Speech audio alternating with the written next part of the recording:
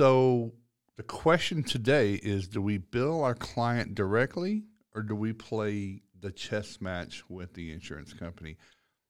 We're going to have a great podcast. Welcome to episode 24. Today we're actually doing something new and live again. We're taking some live callers on this topic. We're actually streaming this podcast live through our Disaster Podcaster page. It's going to be a whole lot of fun. I want to cover some other topics first, and then we're going to jump right into it and hopefully have a really good, about an hour of some good discussion that we can walk away with. So stay tuned, listen in, and let us know if you want to call in. See you in a few minutes.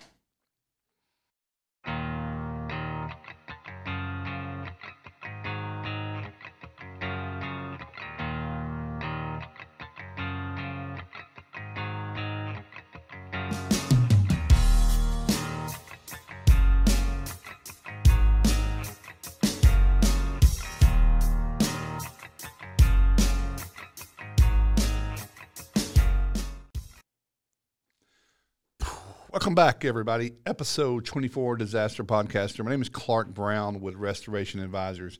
This is the first time you're tuning in. Thank you and welcome. If you are returning and you catch all of our episodes, I can't tell you how grateful we are. I recently found out that we have a lot more listeners and viewers because this shows up on our YouTube channel than I ever would have imagined. I don't know what that means, but we're grateful that we're able to talk about things, create some conversation. So actually skipped a few weeks. I want to take care of a few things. Today we're going to be talking about insurance, billing the client, the insured on our restoration, mitigation, emergency services. And this could be a construction topic too. I don't think it's isolated to that. But this conversation comes up a lot about billing your client direct. So we wanted to, we put out a post online and got a ton, actually someone else started one too, and it had 100 and something comments. And we wanted to bring that into this environment and have an open discussion. You can only do so much online. But first I want to talk about, we missed a few weeks. Our last episode, 23, which was with our sponsor, Kevin Dooley and Kahi Incorporated. Kahi is a very, very robust and growing. Apparently, they have some new information out in the next weeks, but they are asset tracking and telematics of software. Assets being your equipment, your fans, dehumidifiers, scrubbers, anything you want to track, as well as your fleet and even your people. There's some telematics in there.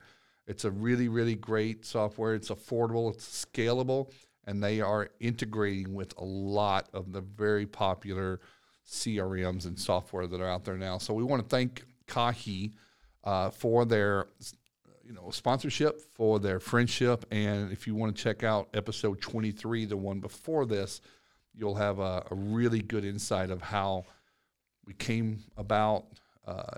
Kevin came about developing the company and even what Kahi means. It's a really cool story. So the reason I was out a few weeks was I had to take a road trip. I had the last quarter of this year, the team and I have been working on a lot of things, but I'd kind of front loaded a lot of I packed a lot of the travel that I needed to do into a tight schedule. Started out, this is about 3 weeks ago. I left. I had to do a couple days in Las Vegas for a meeting. Don't like Las Vegas. Don't kill me. Anybody that's from there, no offense. But I had to do 2 days there for a pretty strong business meeting. It went well.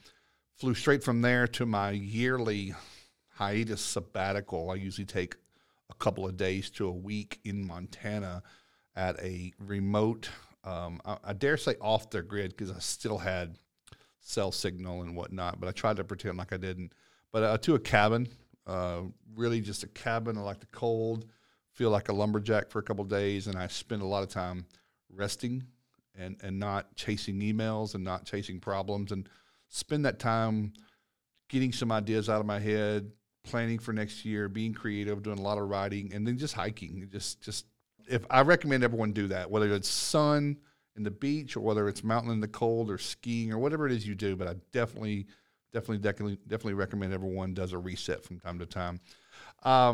Then I had to go down and finish our last Large Loss Mastery in Florida with Tom McGuire at Cape Canaveral. It was our final class of the year. It was a mega course. It was a 5-year anniversary of Large Loss Mastery, so we had a really big week, a really big celebration, and finished up there. So back home, back on task, trying to finish some things up and getting ready for Christmas. So Christmas is coming up. We're recording this today on December the 21st, the 22nd. Wednesday, December 22nd is the date of recording of this episode 24. So we are 3 days from a full day of Christmas and a weekend of Christmas leading into New Year's week. So I wanted to talk real quick before we get into the calls. Real quick, take care of. I got to pay some bills, right? So I got to talk about work for a minute. This is some cool things we've been working on, and I want to share with you. I'm gonna blaze through them. The links for any of this, more information will be in the description of not only this live feed, but also into the description of the podcast and the YouTube channel. The first one, which is really cool, we've created something on our website called our Book Vault. We're often heard and asked about, hey, what books are you reading? What's a good book about this? What's something I can recommend for my project management team or my staff or myself? Or, it could be business development. It could be not related. Who knows? But Toby and I often talk a lot about the books. These are in the podcast or in lessons or even with clients. We talk about these things. And we just said, what a great platform that we would have just to throw all of these books onto one page with a link where you can go and buy those, whether it's the Kindle or the hardcover or maybe your Audible fan, I don't know. But they're all there. You can go and read the description, figure out what's what. Some of them are flagged as what we call recommended. Restoration Advisors recommends. This is like your go-to. Just you can't skip this book. So that's on there. The link down below, it's Book Vault off of our website. A couple other things real quick. I want to blast through this. 3 things. Set out this quarter to the team and I, and Toby and I, and then some others with the really lofty goal. I wanted to create some more digital products that could launch in 2022. Usually I'm a fan of doing one thing and not a whole bunch of things. Well, we broke that rule and said, let's just really push it. And it's a lot of nights, a lot of long days and weekends. We've really been putting a lot out, but the world is not moving away from online. So we either have to get involved or become extinct. So I said, let's just make some products and some services available for that virtual world. I like in person. I love in person. I love meeting people, and those will pick back up next year. But this is something to fill that gap. So the first one is last summer, with Restoration Advisors, we held 4 mastermind groups. They're what these are peers of different smaller niche topics, educational topics, and we're doing that again. But this time they are literally small groups. We're calling them workshops. Masterminds seem to be a big thing, but these are restoration workshops around. We have 4 of them. They last 5 sessions each, spread out every other week. 20 people in there.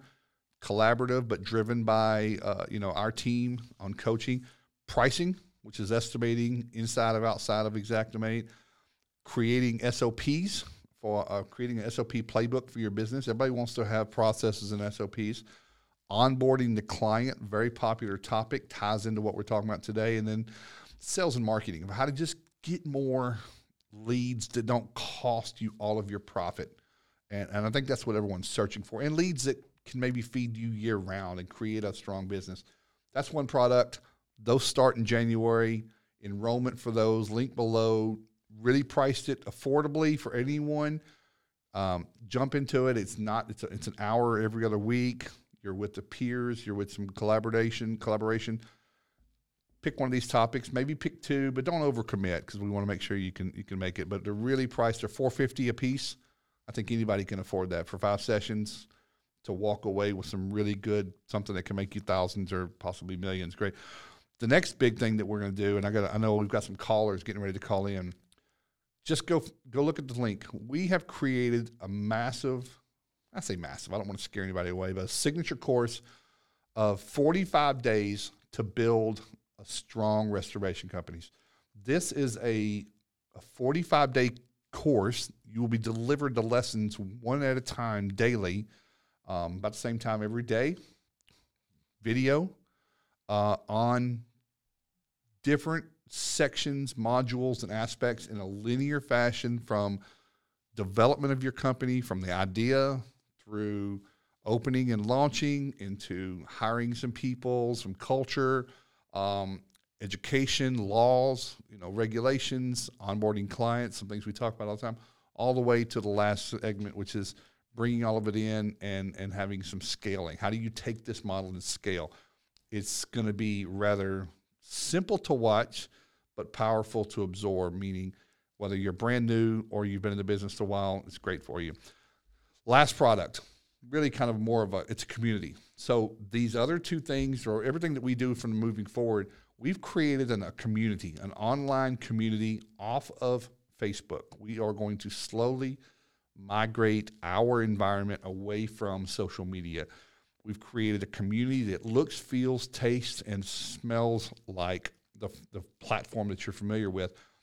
So anybody that buys into these products, which are the 45 days to a bigger business or a strong business and the workshops, will be placed into the community for collaboration, peer conversations, kind of like what you already do in a forum, but specifically with people that are going through what you're going through right now with these courses, so you can take these conversations longer. So that's going to be bringing back up, and then we're going to be bringing back the round tables. If you remember a long time ago when Andy and we started the Restoration Rebels, we had round tables every week or every other week. We're going to bring something back where we just have a casual get-together. All right, let's get to it. William, today's topic. I have been in this industry 20 years, and I have always been of the mindset that you only have one client, and that's the insured, the policy holder, the person that purchased a policy from the insurance company. I see, and as a coach, I get a lot of calls on, I can't get State Farm Travelers to pay me for this claim. It's a big conversation. I think we can avoid all. There's so many moving parts to that and why that happens, but it really can be avoided when you uphold your contractual obligation, is to provide an invoice to your client and set terms and expectations that you need to be paid. And I want to talk about that today. So maybe they'll come up in the questions, but we wanted to take some callers. We made a post online. I've got some comments here, and there were equal numbers of probably more people that agreed that you bill the client direct, but a lot of people said, well, how do you do that? Do you just lien the property when because customer doesn't have that much money, right? They don't have $6,000, $12,000, $14,000. Of course they don't. Well, maybe they don't. Maybe they do. Maybe they have a credit card. You can, I've got some tricks and, offer some financing. They can go to the bank. They can borrow it. I mean, they should hold their insurance company accountable to refund them or to reimburse them or even advance them to money to pay for the contractor. Pretend you're not a restoration contractor and you're a plumber, you're an HVAC company or any of those. They don't wait on the insurance company. I just think this is a narrative that we need to talk about. But there's pros and cons to it. Some people have made some very valid conversations. So I'm going to turn this over. Listen, we are not professional radio hosts and DJs. We're trying to do something we haven't done before. We're trying to bring in live callers into this. So I'm going to kick it over to Toby. And I think we have somebody on the line right now.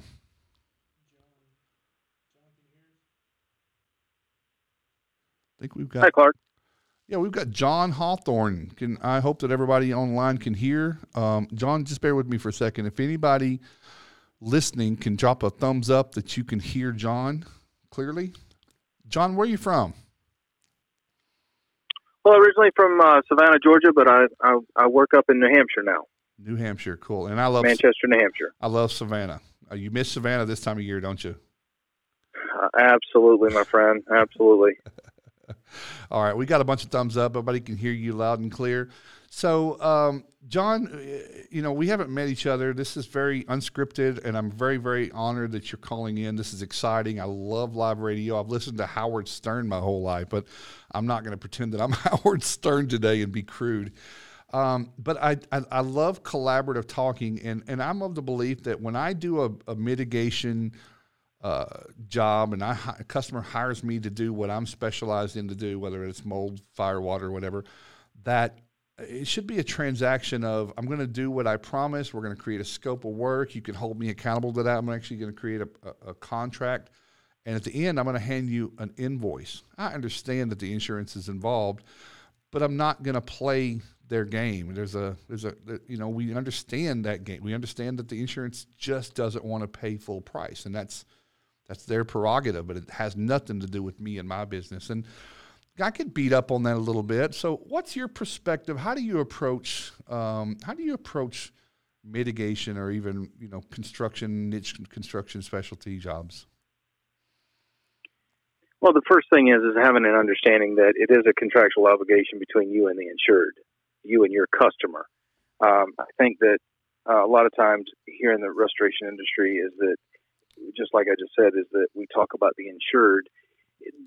They are an insured, but they're not our insured. That terminology belongs to the insurance company. They're our customer. And I think that it starts the sales process and onboarding or having a contract signed with your client or your customer is understanding that they are your customer, not the insured. And explaining the process to them for proper onboarding. I think that's paramount. Yeah, that's key, isn't it? And that's not something we're taught. And you don't learn that in WRT, right? You learn that in Business 101. I think it's fair. Exactly, and I think quite the opposite is I think we're actually trained for the insurance language. We think that the insurance language is what we should be utilizing for continuity. When it in my experience, we shouldn't embrace that thought. Well, I think it's fair to say, to plug this in here, John, and you'll agree with me, that this conversation is different for those that are on vendor programs that might be a preferred vendor or working on a TPA. You don't quite have that latitude. You are under an SLA, a service level agreement, that you will, A, price the job according to their guidelines, and B, you will invoice them and essentially play by their rules. And that's a choice that a business can make. I'm not a big fan of building your business around these programs, but I understand where they exist. I understand why they exist. And I understand that some people, that's where they get their leads from until they build their business and hopefully can find another means and way. But this conversation probably does not apply to that sector. Would you agree with that? Yes, absolutely. Yeah. Absolutely. John, let me ask you this, and these are just my impressions here, so humor me. When we talk about it, and I agree with what you're saying, is you have to onboard, but do you feel in the world, I mean, obviously, okay, let's talk about restoration. You don't need to be, there's not a big bar of entry. You don't have to be certified. You don't have to know what you're doing. We obviously know that anybody that was mowing yards for a landscape company last week could go buy dehumidifiers, throw up a website, and do that. So, but I think that there is a huge gap between what our industry values itself and the people that do the work we do, and can defend it, can justify why we charge what we charge and the value of what we do. Do you agree with that? Do you agree some people just can't sell what we do because of a understanding of why we do what we do? So I wish I could quote you directly in one of the seminars that you put on a few weeks back. But don't devalue yourself or your services, I think is, if I'm quoting you correctly. Mm-hmm. And I think that quite often, because a lot of restoration companies are willing to devalue what their services are, it's unfortunate. Our industry has always been, or I believe our industry is looked at as a bastard industry. It's not construction. It's not necessarily janitorial or cleaning. It falls somewhere in the middle of everything. We're an amalgamation of a lot of different talents, right? Mm-hmm. And I think that because we're an amalgamation of things, is that people don't necessarily value us the way that they should, is that we are true problem solvers, in a lot of ways within inside and outside of building envelopes. Yeah. And I think if people would stop and think about the value that we have for homeowners, business owners, properties, and content, is I think that they may look at the contract and the pricing structure a little differently. I agree with you.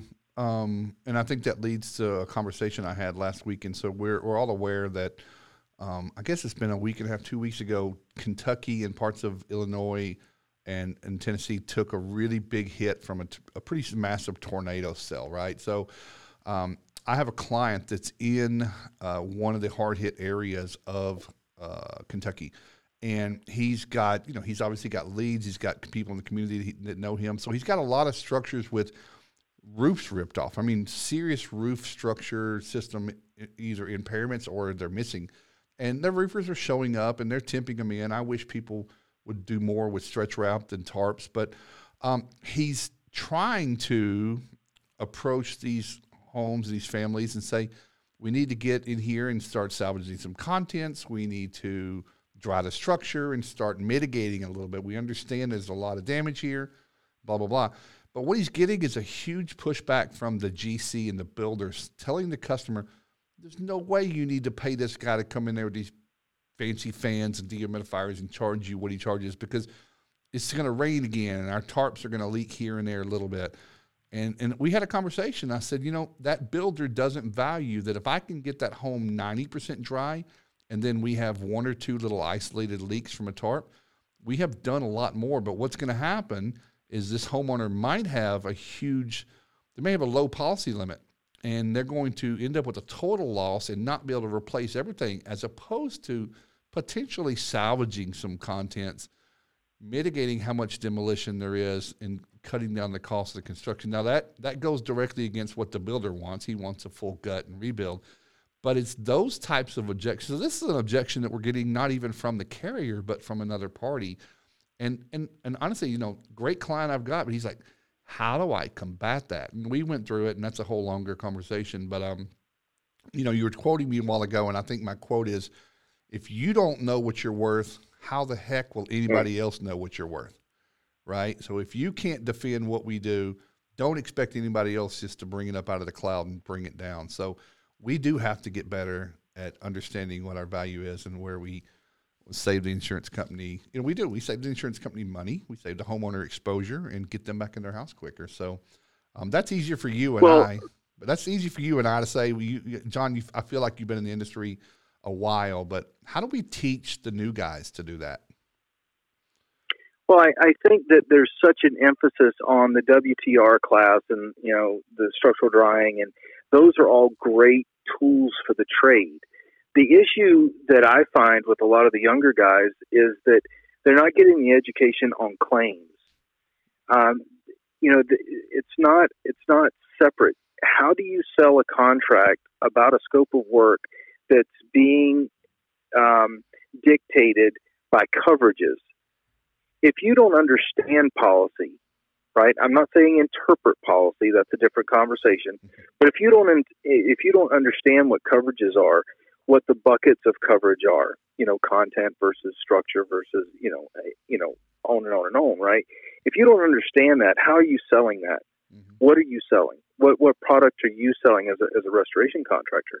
And I think that there's a tremendous gap in the understanding of claim process, what's paid for, what's not, how it's paid, how it's applied. And like your friend that you were just talking about, and how general contractors don't necessarily value what we do as far as drying the structure and things like that. They could possibly look at it as taking money from them, when the truth of the matter is, if it's about the client, right? If we have the empathy towards the customer and the client and the education to explain the entire process and how they may be out of money. If you got the house, you may be out of money. Yeah. You may not have enough coverage. Right. As restoration professionals, I would argue that that's part of our job, is the education, not only to the client, but to the other people in our industries or in surrounding industries. Yes, because they have no clue how all that works. They don't. I mean, and that's fair because there's things we don't know, right? So this is how we coexist. But I love what you said, and this is John. I'll let you go here in a second, but the empathy, it's required in this industry, but you can easily overuse that empathy, and your client does not need you to absorb the entire financial burden of their loss. Agreed. They took a loss. We don't have to take it because they're not all Widow Jones. I say that a lot. I get beat up for it. Not every customer is helpless.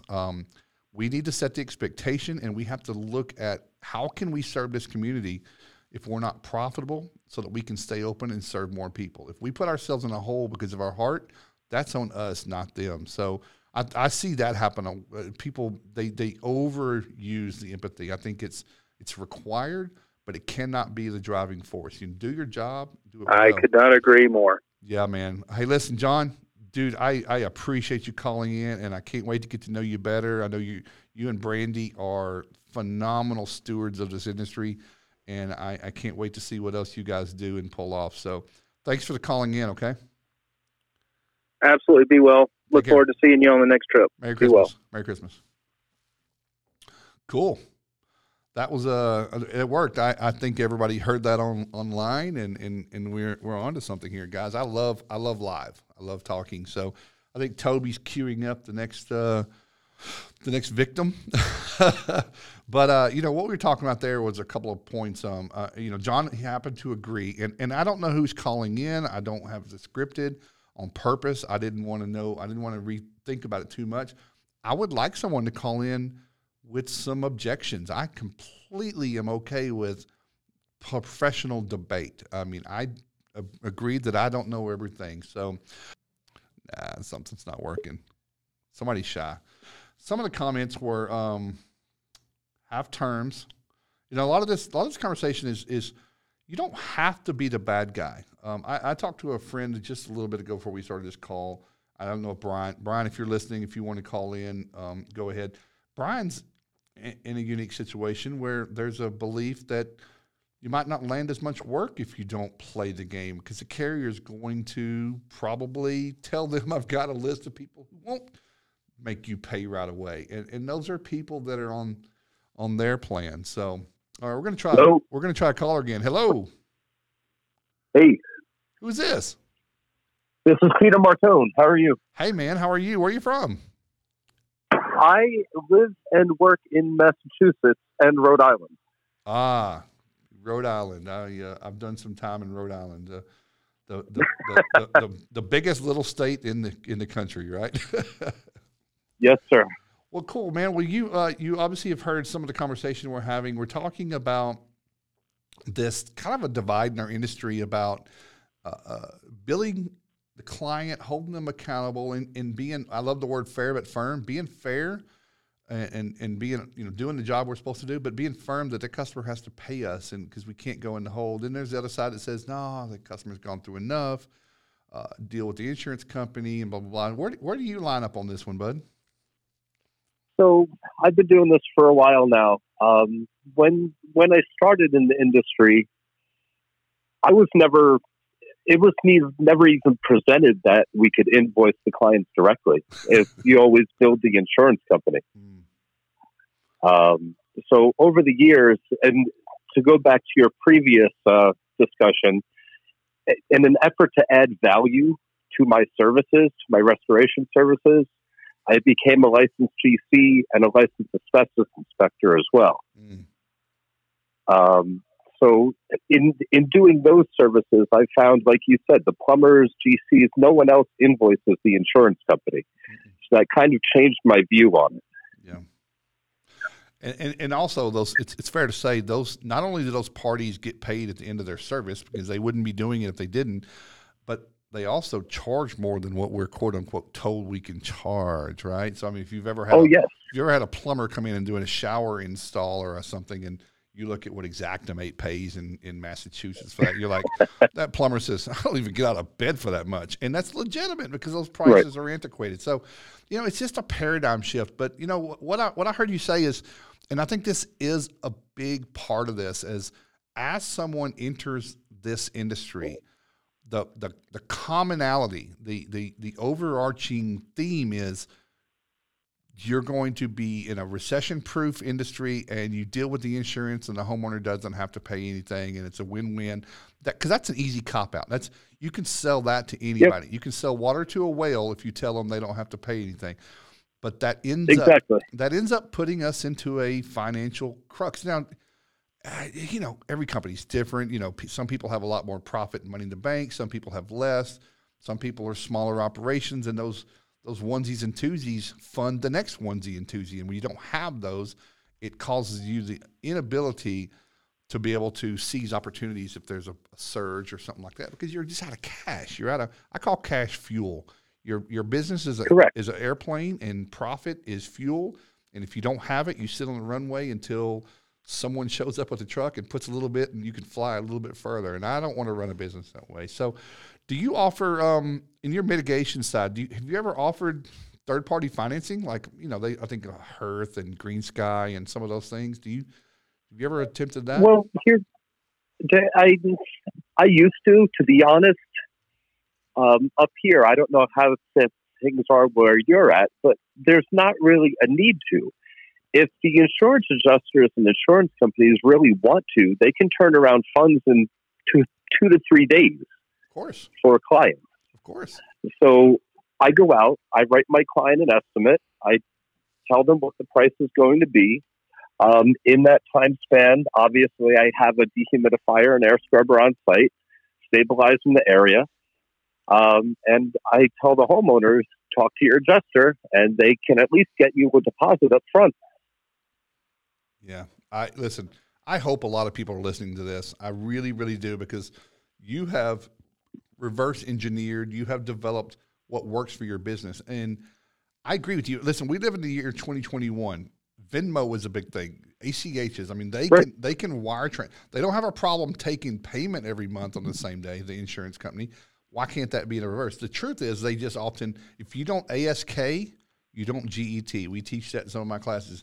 People don't even, if you don't know it's possible, you don't think about asking. But a customer, I'm of the belief that if you walk into a situation and the customer needs to hire you, they don't know that we're going to finance this thing for them until we tell them. It's too often that we pull up our skirts and lay out our, oh yeah, you don't have to pay a dime. Right. And you don't have to, and some people say, oh, you don't even have to pay a deductible. We'll make that go away, which is a terrible, terrible thing.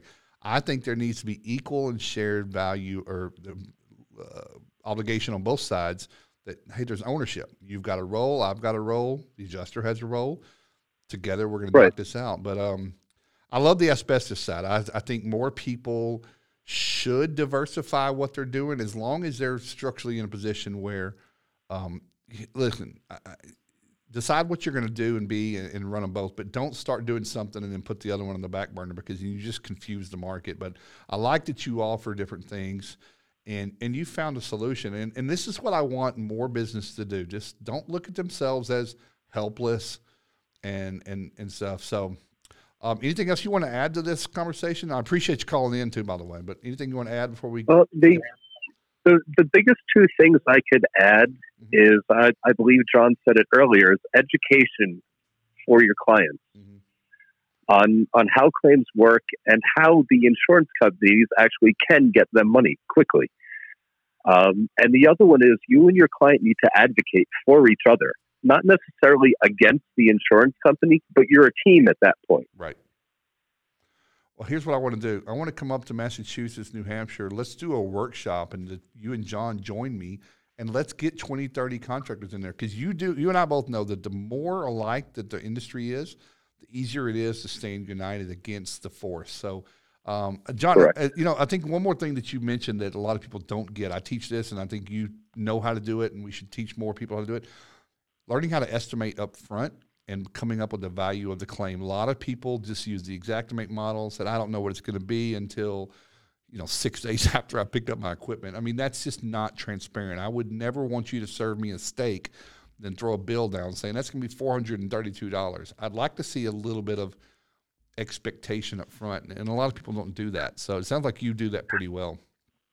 Yeah, well, I mean, again, I've been doing it a long time, and it's not difficult to estimate, even through Xactimate. I mean, it'll take me, for the biggest estimate for a giant still loss, it'll take me an hour and a half to do an estimate. Yeah. You know, so I don't know of any other client. Again, take your plumbers, your GCs that are just going to go out to somebody's house and say, "Oh, I don't know how much it's going to cost. Don't worry, I'll invoice these guys later." Right. You have to put an amount on it. You have to. Well, that's how you get trust. I don't let my guy work on my car with an open checkbook. You're going to call me and let me know what you Correct. find and tell me. So, well, hey, bud, I appreciate you calling in. I really do. Stay in touch. Let us know on the page. Again, this is fun, and I appreciate your input. And I hope that people are listening. And if people want to reach out to you in the group and ask you more questions, I hope they do, because the more people like you, myself, and John, and the hundreds of others that agree, I think we can change this landscape and help some people make a lot better profits of their companies and not be victims to the insurance company. So, hey, I appreciate you calling in. Merry Christmas. No problem. Take it easy. Merry Christmas. All right, you as well. Merry Christmas. Merry Christmas. Very cool. So we're representing the Northeast real well. I'm looking. I don't know. Toby's over here getting the next person up. He needs a Christmas bonus.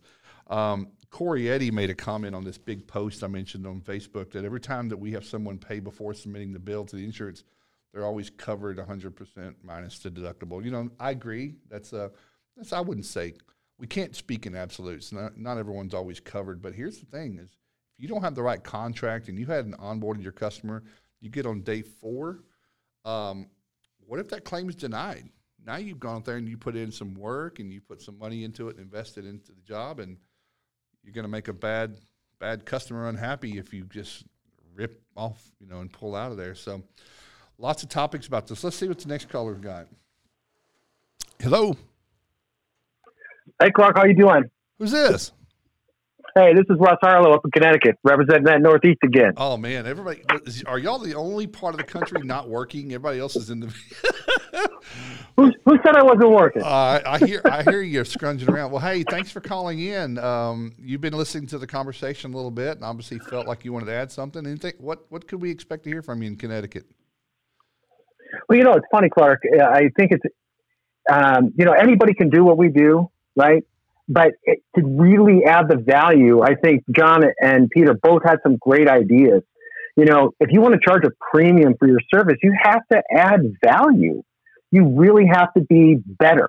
And that has to be part of your marketing. So up front, if you're going to charge more, you have to really have that compassion. You have to have that customer service. I don't care if it's me as an owner operator or a project manager or a lead tech. When you get in there, from the very first second you answer the phone, before you do that, put a smile on your face, because it makes a difference. Yeah. These people are going through a tough time. And when we're sitting down with the customer, as maybe the guys are kind of stabilizing the situation and we're sitting down going through paperwork, there's still a lot of anxiety and stress that our customers are going through. Walking them through the process, explaining what you're going to do, and then explaining the billing process in part of that, preparing them for objections that are going to come up. These are the things that add the value, that get them on your side from the very beginning.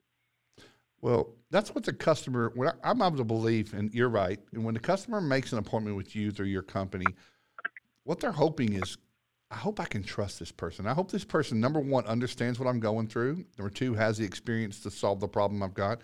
And I hope they're at least flexible and open enough to educate me, treat me like a human, and then, of course, do what they say they're going to do. I think those are the components that we don't just rush in and say, all right, I'm going to throw some fans, some dehumidifiers, and you don't have to do anything. We'll talk to your insurance company. I just think that leaves, while the customer might feel like, oh, I don't have to pay anything, they still feel out of the loop a little bit, right? They feel like they're not being heard. So I'm with you. And what I get a lot of this is, Clark, what happens if you don't get paid on the day you pick your equipment up? Well, listen, that's not always going to happen. But your contract is going to say, listen, if you can't pay, if you don't have the funds, put this on your credit card. And people, believe me, people have some money sometimes and they get reimbursed. But I'll say, listen, I can extend 14 days interest-free credit. That's understandable. I understand this is a big epidemic situation, but I'm going to give you the documentation. You're going to have an invoice, but I need you to call your carrier daily if it requires. And you need to ask questions about when am I going to have a check and how much is it going to be for to make sure it's going to cover everything. And if not, why is there a difference? Why are you saying that this isn't covered when there's nothing written in my policy about that? Those are the conversations contractors should be having to best present themselves as advocates for the customers, right? But I don't think any regular customer, any regular home or business owner really believes that you can come in there and do all this work for expensive with specialty people and then wait 90 days to get paid. I think most people have enough wherewithal to say, how would they survive doing that, right? Without charging me interest and blah, blah, blah. So I'm still looking for somebody that says, listen, you can't bill a customer. They're going through enough. We got to bill the insurance company and just wait. That's the game, and that's the world we live in, blah, blah, blah. And I'm wanting to have that conversation with somebody, but it sounds like you guys have, gotten some scar tissue, been around the block a few times, took a few wallops, and developed, say, I'm going to design this. I'm not going to forever keep making the same mistakes. I'm going to build a system. And in your terms, it comes into education, right? Yeah, absolutely. And it starts on day one when you get in there. It starts from the phone call. It starts from the phone call. Yeah, well, this is true. Yeah, agreed. And you're, you know what? I also say it starts on your website. There's some subtle language you can put on your website and say, we work for the customer. We are going to be the solution that you need. And we feel like we're the premier in the market, and watching, I know it's easy to say that, but you'll see shortly everybody in our company is going to be saying the same thing. So, we put together. Go ahead. Oh, I'm sorry, Clark. No, go Well, ahead. we put together a list of questions that people can use with their carriers. Are you authorized to settle my claim? And a lot of different questions that they can ask their carrier, and they can, we put the information on there so that they can put down the phone number and their adjuster and everyone else. Of course, it's branded, but it's the kind of thing that they can use. But then, even when I'm following my collection process, like, listen, we're going to bill you at this date. This is what's going to happen. We're going to give you a final notice. Then at this date, we're going to file a notice of intent to file a lien, and all the way down. And it's never a surprise. And it's always, this is a reason for you to go back to your insurance company and say, how come my guy's not paid yet? Well, but it's also protecting me and my company. It is, and I just think you're 100% right on all this, and I think I would rather know up front if I've got a customer that has no intention to pay me or to fight for themselves, and I might be waiting 120 days or 90 days or get paid at all. I'd rather know before I put any money into this thing so I can walk away from the jobs, because the best jobs I ever did are the ones I didn't do. I'm sure you can agree with that. You need to say that again, because there's guys and gals out there that need to know that they have to walk away. Not everybody is your customer, right? Not everyone. And back to your list of questions, we put those in the groups years ago, and that's been going around. It's called the power questions, and a lot of people have them and modified them. But I go one step further, just to make it look like we're not just combative with the carrier. I'm going to make a list of questions they should be asking me, because I'm going to listen. You ask me questions, I'm going to give you a direct answer, and I'm going to absolutely let you hold me accountable. I think that should be happening on both sides. You should hold we all work for the customer. They should treat the insurance company like they are in charge, and the insurance company should answer to them. And if they don't like what they're hearing, they ask for a supervisor. They climb the ladder. I tell people, you have the power. You are not in a submissive position with your carrier. You pay your premiums. Hold them accountable. They're supposed to make you whole when you have a tragedy or something like that. So the last caller said the same thing. He said, get a deposit. They're staying at a hotel, or they got to get a rent house or get some temporary furniture or clothes. The insurance company has no problem funding them some money for that. Well, why not for the services that we're doing? So I think I hope, again, I'm with you. I hope this video podcast gets replayed 100 times over the next few years, and people have aha moments and say, oh my gosh, I've been doing it wrong, or this is not how they did it when I worked at so-and-so. I went and started my own, and I kept doing what somebody else showed me how to do, and it just never made sense, but now it does. So, but I want to help educate people that we don't have to be broke, because we are worth it. If you're not worth it, then you shouldn't be paid anything. If you're a scumbag, if you're a hack, if you don't know what you're doing, you know what? You're on your own. But if you're really providing good service and you're somebody that I would call a peer in the industry, or that you yourself in Connecticut would say, hey, I would let that guy walk onto my job site. He's my ally. He's not my competitor. And I think we just need to build it up from there. Absolutely right, Clark. Thanks. I really appreciate all that you do for the industry too. Hey man, Merry Christmas, and talk to you in the new year. Go kill it. Thank you, sir. Merry Christmas. All right, let's go, Brandon. All right. I think we got somebody else coming on. I looked at the screen. I saw who it was. Hey, can you drop him? I don't want to talk to him. I'm kidding. Let me know. Let me know with the thumbnail. So, a good bunch of calls, but I want some objections. I want someone who doesn't agree with me. I want to learn here. Are we good to go? Hello, caller. Yes, is this Brian Daughtry? Hey, Clark, Brian Daughtry. How are you, sir? Oh my gosh, man! Everybody, this is an honor to have Brian on the phone. Where you at, Brian? I'm sitting in dead stop traffic in lovely Washington, Pennsylvania. Washington, PA. Cool. You're heading to Maryland, right? Yes, sir. Yeah, got some Christmas plans.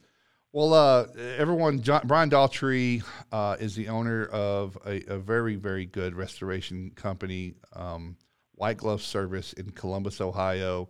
Does a fantastic job. This is 5th year for you, Brian? Is this 5 or 6 years?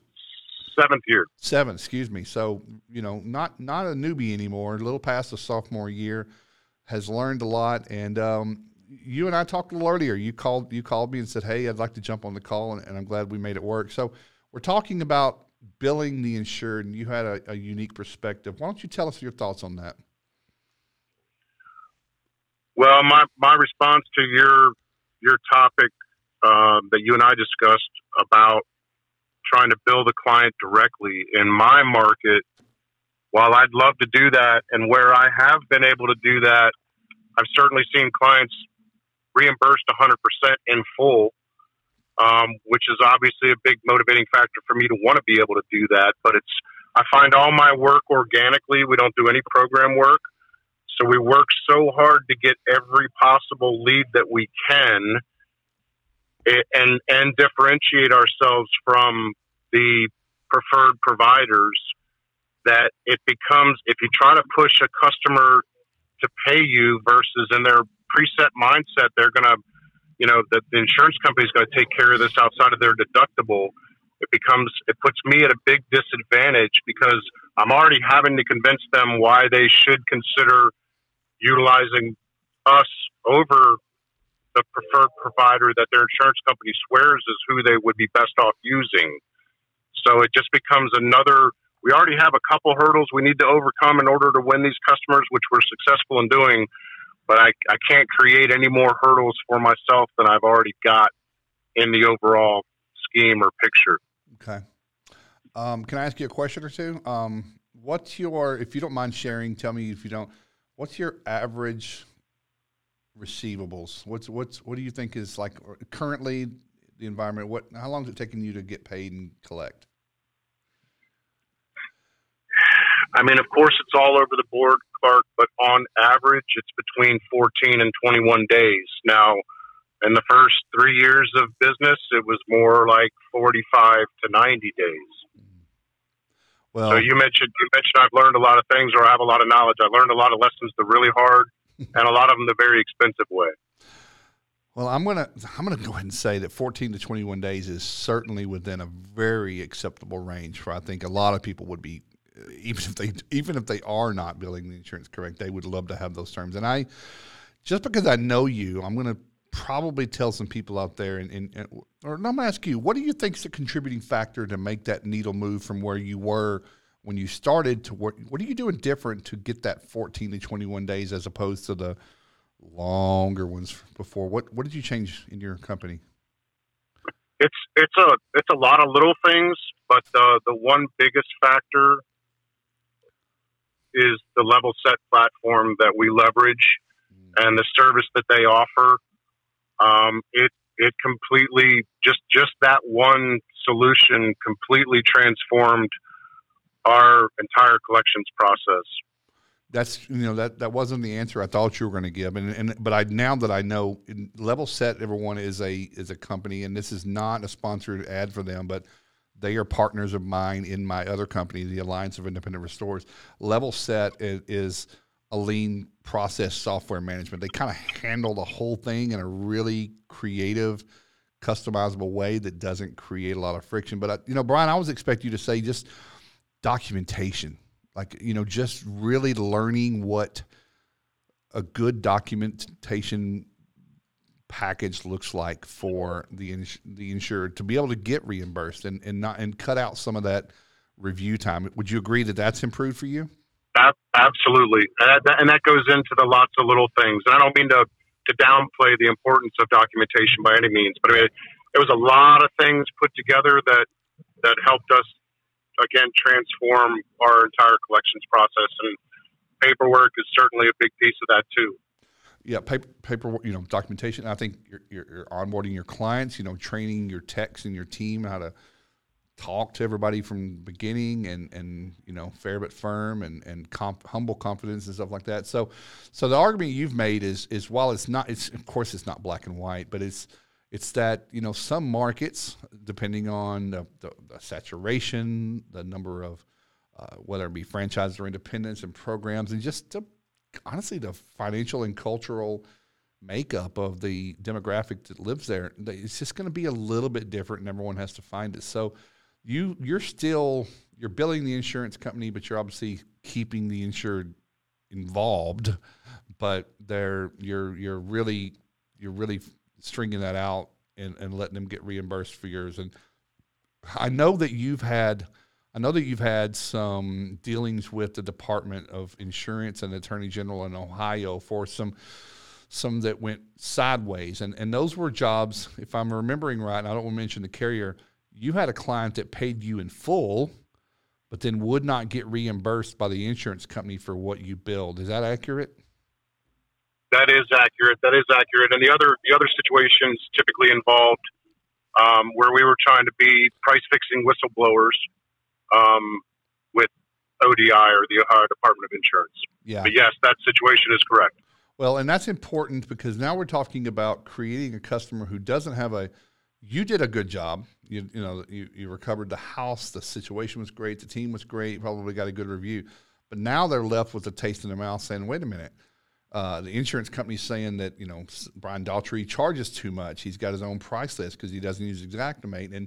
And they're going to believe that. But they're going to believe because now they're holding the bag on a couple of $1,000s. So, and going back to Brian, I know that people that are listening heard Brian say, no program, and you fight real hard for every job you get and lead you get, an opportunity. That also comes into your incredible online digital reputation with your reviews. And that's a currency, right? You've got to continue to nurture and feed that piece, because if you make customers unhappy or you don't handle it the right way, you just plop an invoice on their kitchen table, say, here, pay me, or I'm going to take your front door off or something like that. It's not going to work. So I think that there's certainly some gray area for that. Would you agree? Yes, absolutely. And I think the online presence is absolutely the most, especially for us, again, who get all of our leads organically, it's the single most important weighing factor in driving business in our door. Yeah. So we're very conscious of, and we're always working on that, where we are with our 5-star reviews and the number of them and everything. And there's a lot of situations where I've made probably what I knew was the wrong decision as far as what was wrong or right with a customer, but what was the right decision as far as the way it might portray us, in a negative light. If someone were to be upset and go on a social media spree, for example, if you do a perfect job with a customer, and a month later they come back and say, we think you might have scratched our hardwood floor and we need you to refinish the entire hardwood floor.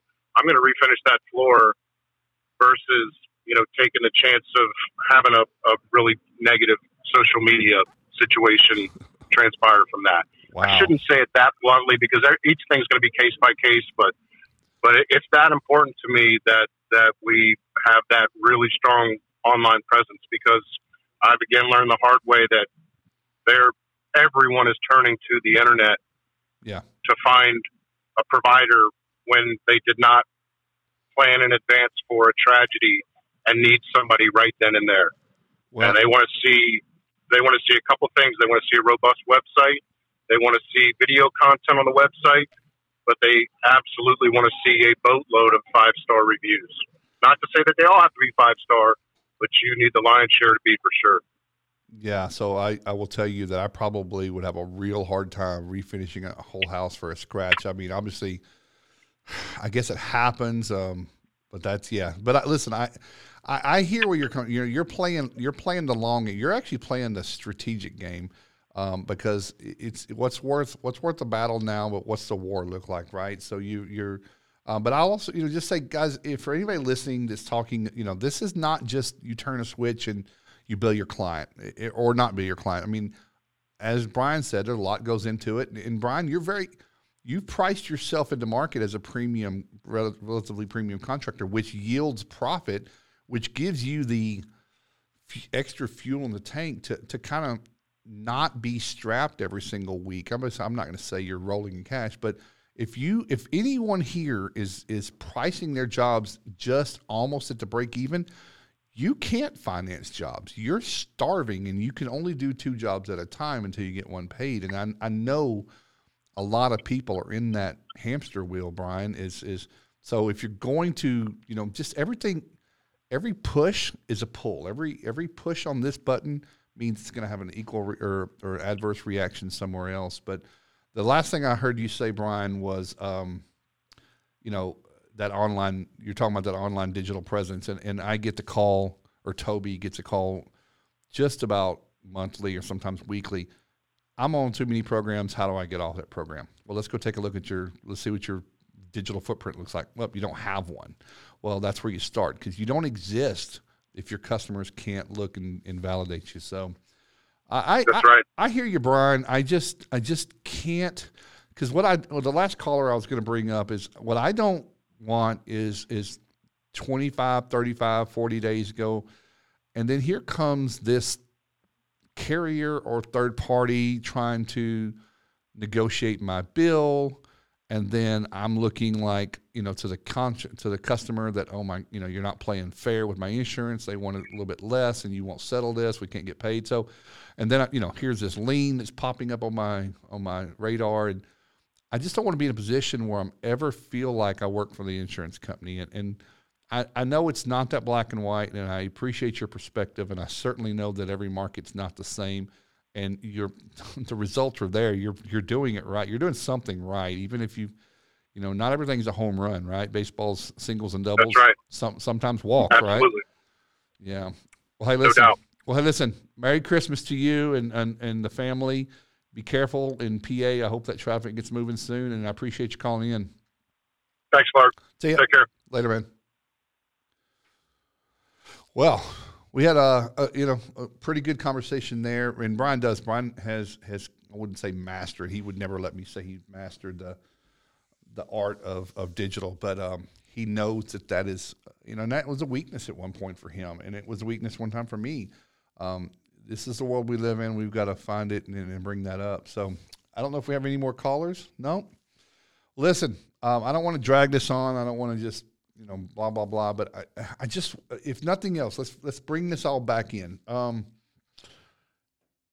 If you are finding yourself in a position where you need to ask the question about why won't ABC Insurance pay me, I want you to first catch yourself and realize what you just asked was not the right question, and you won't get the right answer. The insurance company doesn't pay you. I don't know any project that I've ever been on or anyone that I know that the insurance company or any party that works for the insurance company signed your contract. They don't own the property. They cannot legally authorize you to do anything. And they will tell you that. When you press on an adjuster, they'll tell you, well, I can't tell you what to charge. I can ask you to change your price, but it doesn't mean you have to listen to me.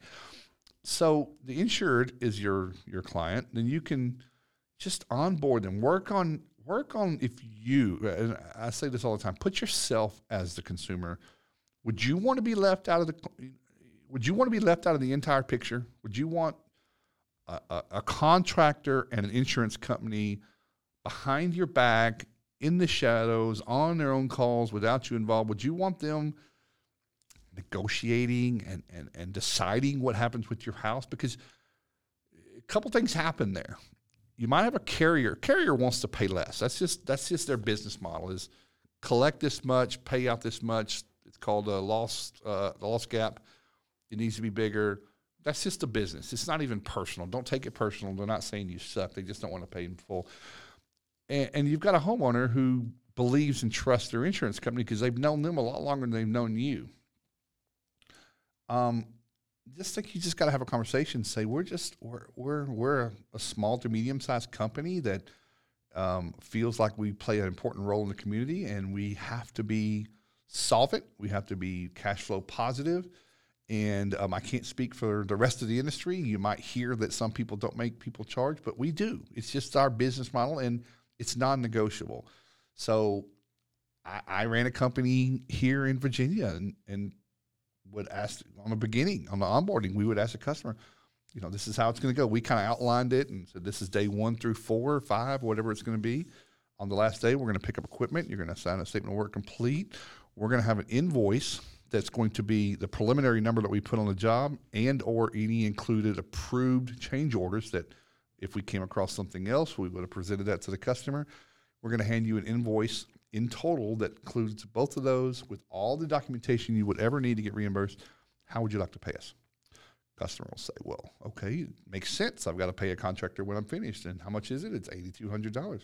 I don't have that much. Okay, well, you have a credit card, you have a bank, go down to Wells Fargo, go to the Bank of America, and you get a loan, line of credit. If it's not the bank, it's you, and you're not charging interest. Some people do charge interest, but we're not a bank. I'd rather have that sum. The insurance company knows they've got it. So on the first day, say, here's the original invoice. This is undisputed amount. Send this to your insurance company. Let's get this in the mix, in the hopper. But at the end of the day, not everyone agrees with me.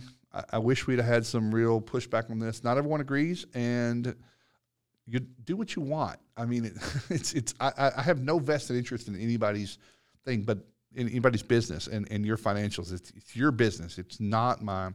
I'm not trying to advocate that everyone do what I do, but what I want and what I desire and what I strive for is an industry that, as I think it was it Peter that said it, and pretty much everybody said it, just value yourself, know what you're worth.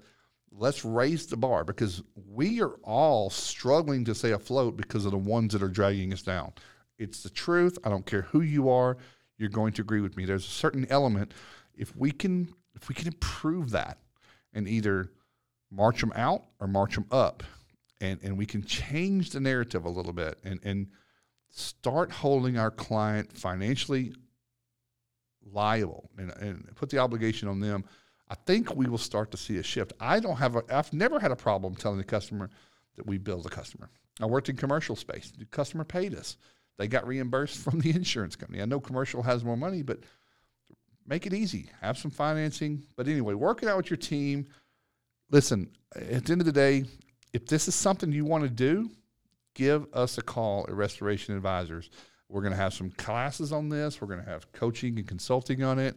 If you just want to have a conversation, get a hold of us at restorationadvisors.com, or do it your own way. I really just wanted to open this conversation up. I think it was really good, Toby, right? I mean, we had some good calls. I think we had some viewers on Disaster Podcaster. And listen, I want everybody to have a Merry Christmas. I'm going to have one more. We're going to close out season 1. This is our season 1, episode 24. We're going to have episode 25 that will air next week. Probably won't be live. I think we're going to record it and put it out as a podcast and video. But we're going to do a couple of them on this one. This is going to release on Friday. If you want to hear this again, it's going to be here in the group. It's going to be on YouTube. It's going to be on our website. It's going to be everywhere. Apple, Spotify, Google, everywhere. But I want everybody to have a very Merry Christmas and really, really, really be thankful that we work in an industry that we get to care about the customer, serve a need, and if we do it right, get paid real well and build some generational wealth so where we can impact and build other dreams and other lives for people that work for us. So if nothing else, I just wanted to tell everybody thanks, Merry Christmas, and that's going to wrap up episode 24. Take care, everyone.